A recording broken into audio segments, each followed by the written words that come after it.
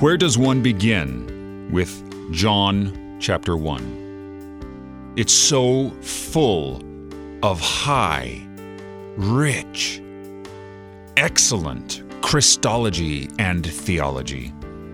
The Word becomes flesh and dwells among us. It tabernacles among us.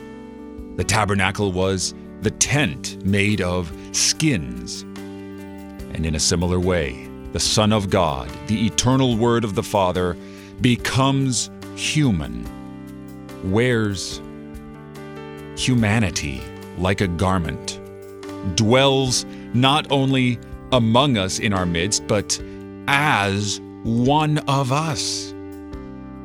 It's marvelous.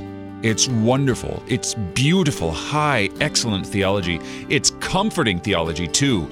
And it's comforting because this is our high priest who dwells among us. Jesus, our high priest, dwelling with us. He's not up on some gigantic mountain somewhere, inapproachable like a guru or a shaman. He's with us. He's down in the muck with you. He's down in the terrible things you suffer. Jesus is with you.